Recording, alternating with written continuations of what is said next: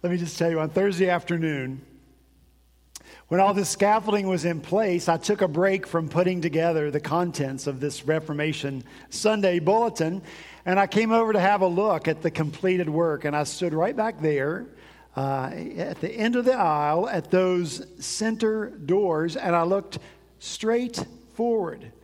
And through the density and the complexity of all these vertical and horizontal and diagonal metal poles, I could still make out a glint of that cross right there. The light was on it, and I could see the light. Though the view was obscured, I could still see it. And in that moment, it hit me. This is a picture parable of what the Reformation is all about, what we celebrate this morning.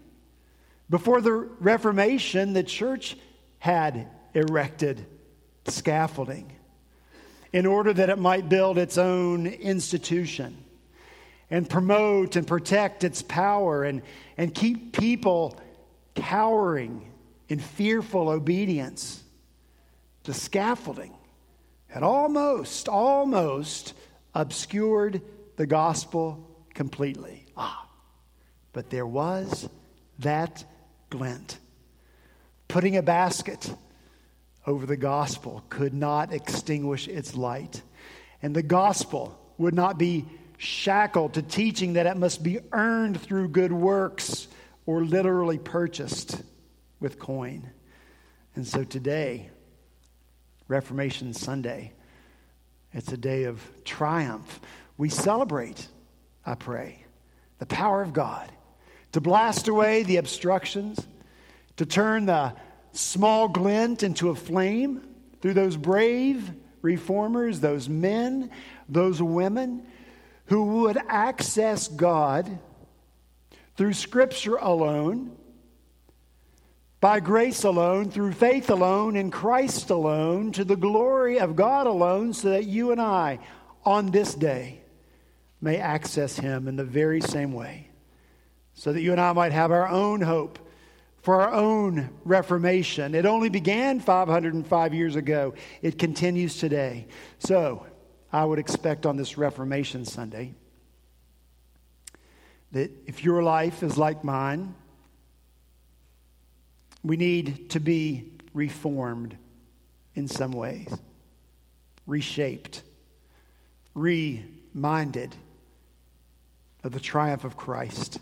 Because too often you and I live in defeat. Too often we expect defeat, not only in our own personal lives and struggles, but in our lives that we seek to live as devoted disciples of Christ in this world. We feel like our godless culture is about to swallow us up. Facebook rants by keyboard terrorists, better known as good friends, cause us to want to crawl in a hole and pull the hole in after us. We don't have to live that way or in that fear. Reformation Sunday reminds us of triumph, that you and I must look to Christ for His triumph in our lives. That's what we're going to talk about this morning as we return once again to Mark chapter 4. So if you have your Bibles with you, I'm going to ask you to stand that we might hear read together the word of the living God.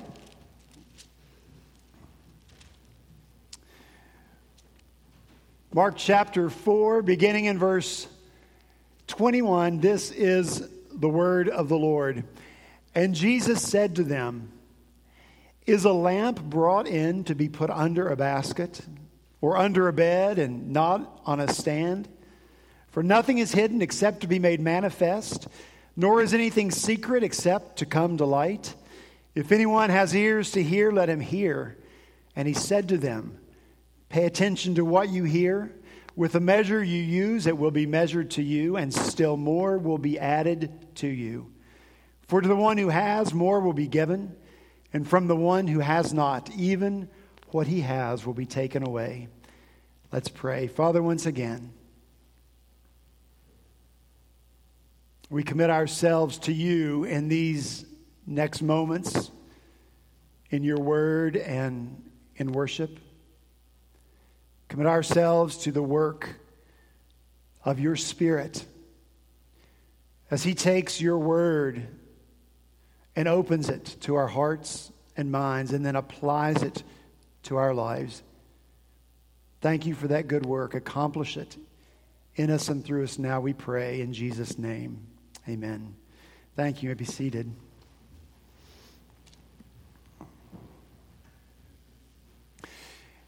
If you were here last week, you know that we talked in length about how, according to the Greek manuscript that was inspired by the Holy Spirit, Mark wrote Jesus' words in verse 21, not as a lamp, as most translations say, a generic, non-specific, indistinct lamp, but instead, Mark wrote the lamp, a very specific lamp, distinct, definable, and that lamp is, of course, the Lord Jesus Christ.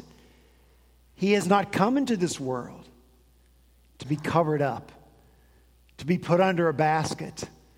Instead, Christ came into this world to be put on the stand, and his light will shine, and it will overcome the darkness. And so with this translation of the light, these verses become very Christ-centered. And this parable calls you and me not to look at ourselves, not to fixate on our own lights, but instead to look to Christ, the lamp. And to ask ourselves, what are the ways that we are to relate to Christ, the lamp, to his light in this world? Last week we talked about 2 of 3 ways that you and I must relate to the lamp. The first way, if you'll recall, was that you and I must live our lives looking up to the light. God has not called us to look inward first in self-centeredness or self-reliance. God has not called us to look down in despair or defeat. God has not asked us first to look around in comparison and judgment of others. Our best help for life as we live in this kingdom is to always look up to the lamp, to look up to Christ. And I do pray that in this past week you've looked up just a little more. The second way we must live in the kingdom is to look to the light with longing. Jesus makes this remarkable promise in verse 25 that those who already have, he'll give them more. For to the one who has, more will be given. And so therefore, you and I must have a longing for more and more of Christ, for more of his light in our lives, for more of his light in this world. The highlight of the sermon last week for many of you, no surprise, is nothing I said, but a quote I gave you from a 14th century German theologian, and it was so good it bears repeating. The soul must long for God in order to be set aflame by God's love. But if the soul cannot yet feel the longing, then it must long for the longing. To long for the longing is also from God. And so I pray this as well, if nothing else, in this past week, you just longed for more of the longing, to long for Christ.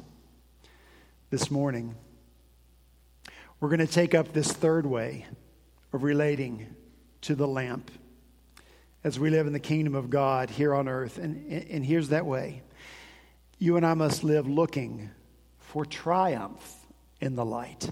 You and I must live looking for triumph in the light. Jesus puts the question to us here. Is the lamp brought in to be put under a basket or under a bed and not on a stand? Now, we might say that's a rhetorical question. It needs no response, because clearly the answer to that question is no.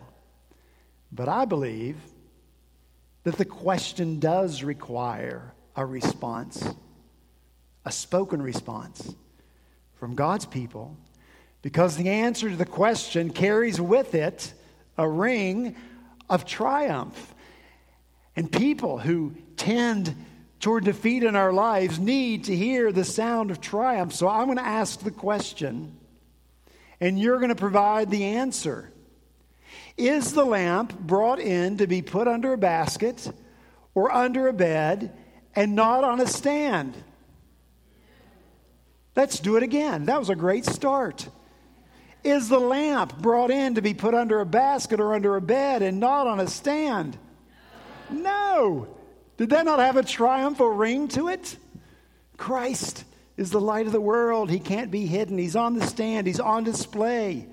His light is a light of triumph. No darkness can douse it or defeat it. This is the nature of the kingdom in which we live. It's one of triumph.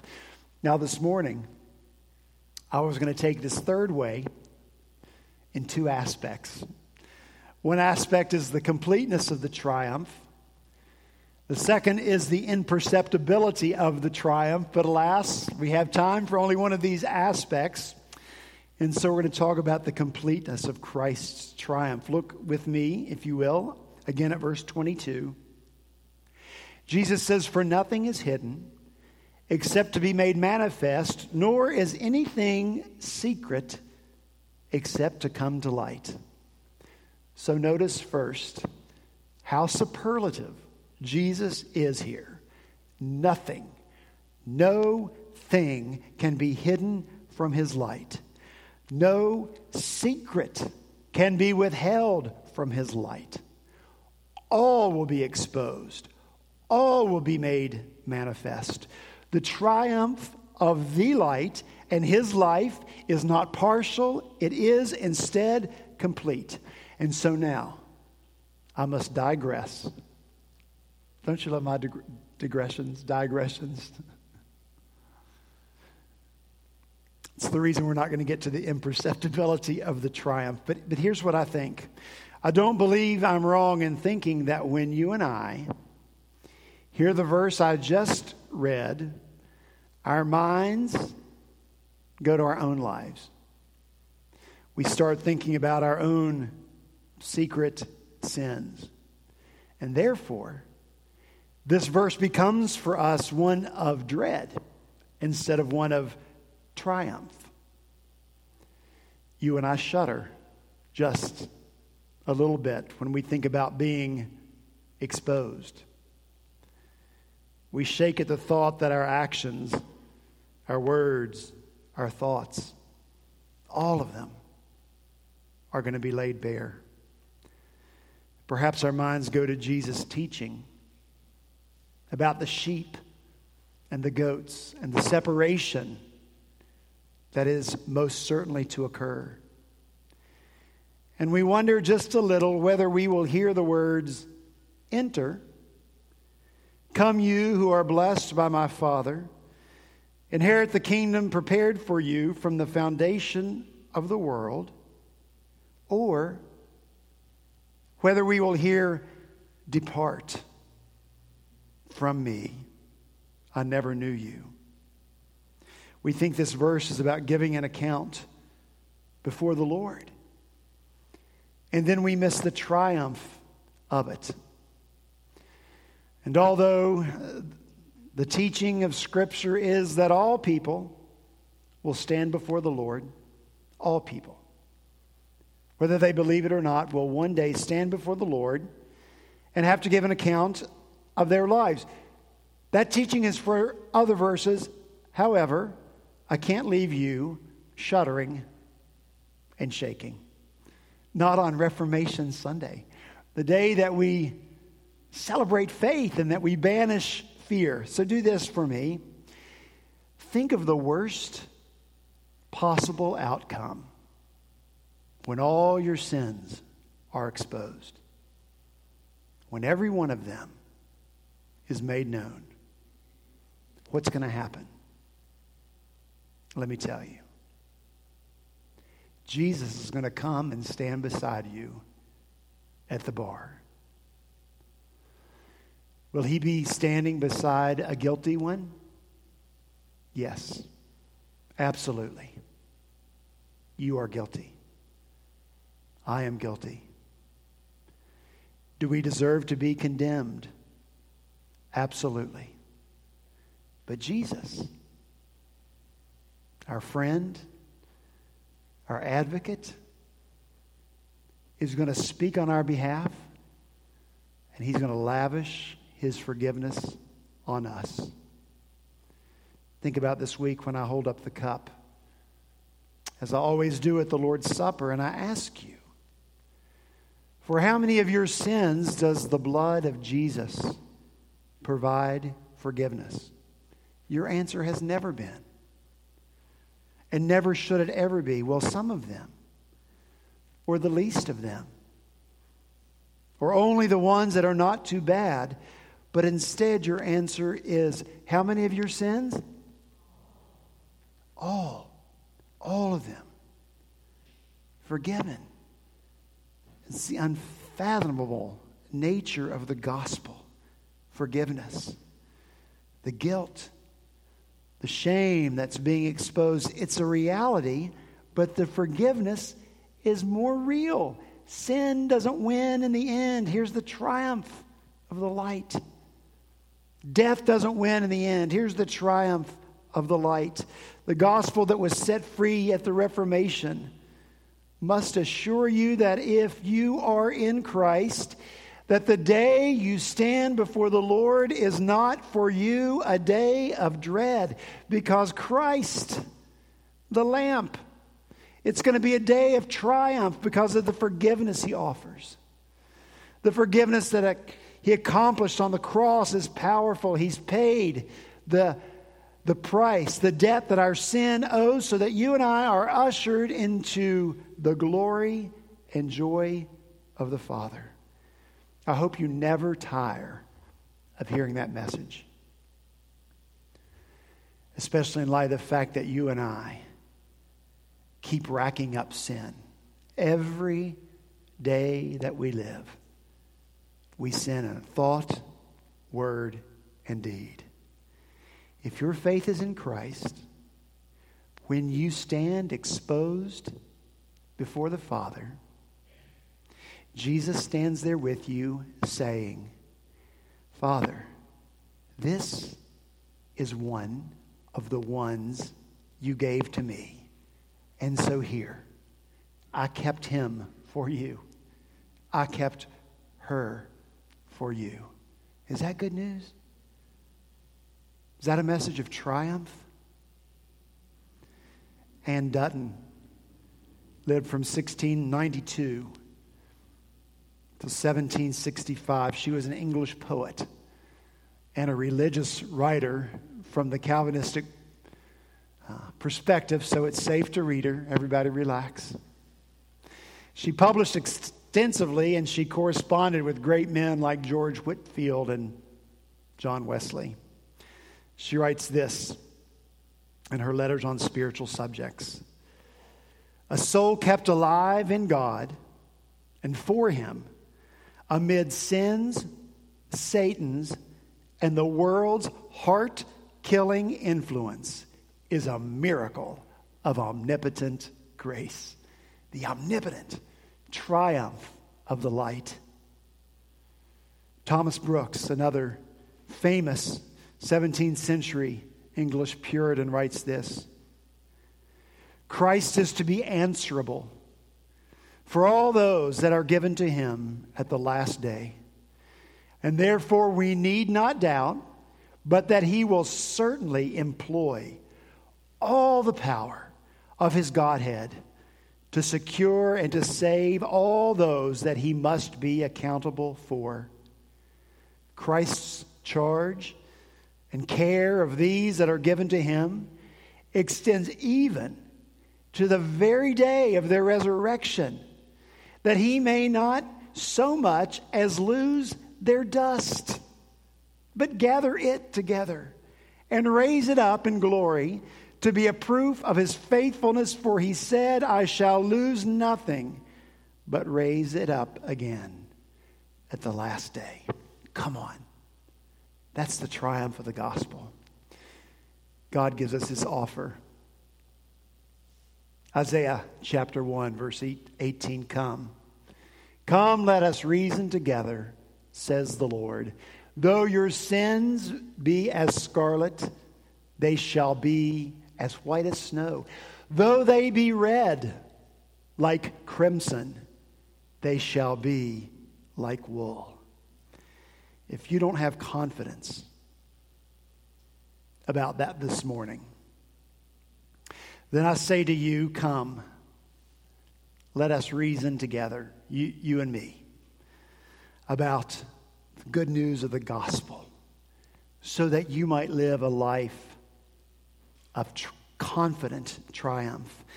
If you're here this morning and you're not a believer in Christ, come.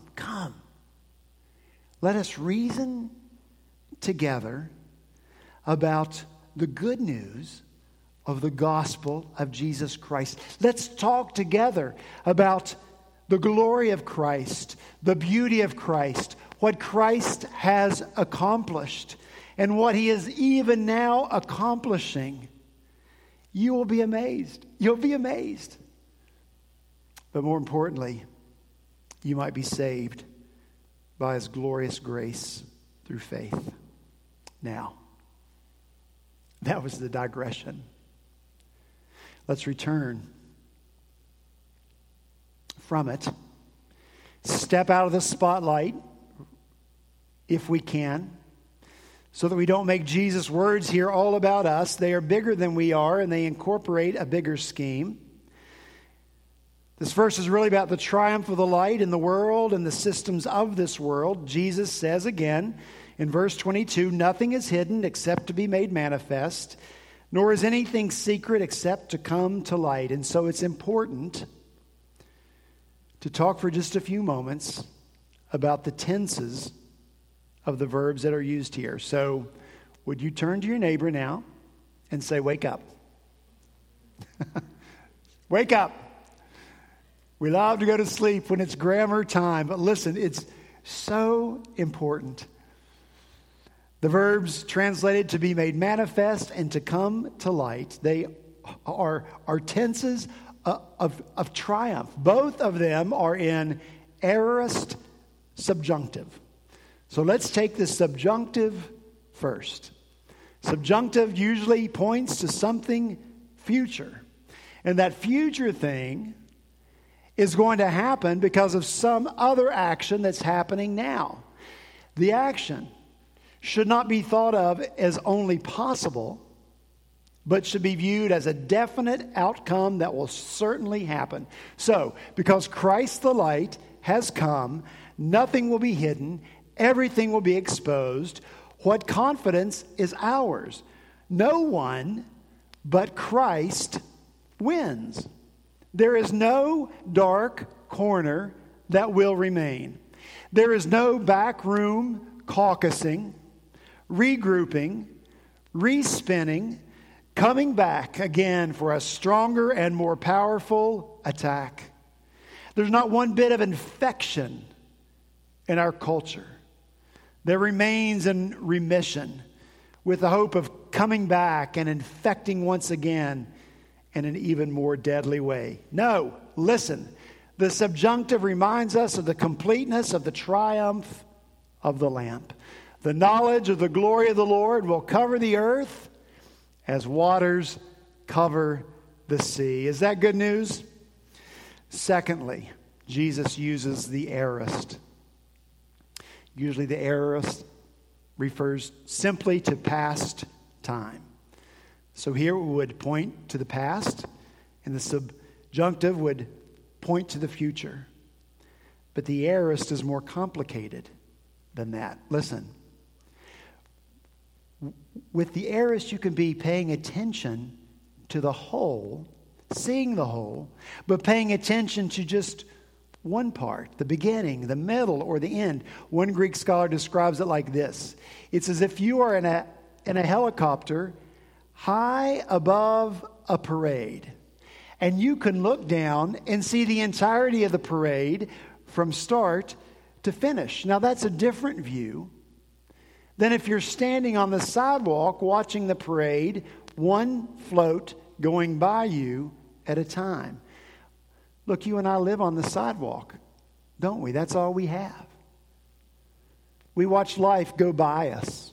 One moment, one event, one joy, one tragedy, one sorrow at a time. Jesus uses the aorist here so that you and I might look at each moment, whatever that moment is, and the triumph of the lamp, the triumph of Christ. No time is excluded here in Jesus' words. His light has been triumphing. It is even now, in this moment, triumphing. And it will continue to triumph until Christ himself returns in his final triumphant glory. For you and for me, even now, when we feel the darkness is pressing in, and when we feel the light is growing dim, remember the triumph of Christ is certain. The lamp has come. He's on the stand. The empire has truly struck back. Colossians 2. And having disarmed the powers and authorities, Jesus made a public spectacle of them, triumphing over them by the cross. Disarmed literally means stripped off, as in clothes. Jesus stripped them all, every power, every authority, stripped them naked. And so you and I are supposed to imagine the humiliation of those who even now seek to live by subterfuge and deception, who masquerade, as Scripture says they will, as angels of light, to promote themselves as the loving ones, the inclusive ones, the tolerant ones, the compassionate ones, all the while ridiculing Christ and his light and his truth. Christ is the only source of any of that that's good. But Christ exposes them. He exposes their motives and the gain and the power they seek by deceiving others. All exposed. Jesus wins. Revelation 11. And there were loud voices in heaven saying, "The kingdom of the world has become the kingdom of our Lord and of his Christ, and he shall reign forever and ever." Never forget, the kingdom of the world is the kingdom of Christ. He's in control. His rule is full. It's complete. When he comes at last to defeat every enemy of God and bring his beautiful life-giving, love-giving, grace-giving, mercy and compassion-inspiring truth. Let's reform our lives this morning around this beautiful truth, the complete triumph of Christ. One last quote and we're done. Another great Puritan, Richard Sibbes, writes, "There will be more glorious times when the kingdoms of this world shall be the kingdoms of our Lord and of his Christ, and he shall reign forever. Then shall judgment and truth have their victory. Then Christ will plead his own cause. Wickedness shall no longer go masked and disguised. Goodness shall appear in its own luster and shine in its own beams. things shall be what they are, for there is nothing covered that shall not be revealed. Iniquity shall not be carried on in a mystery any longer.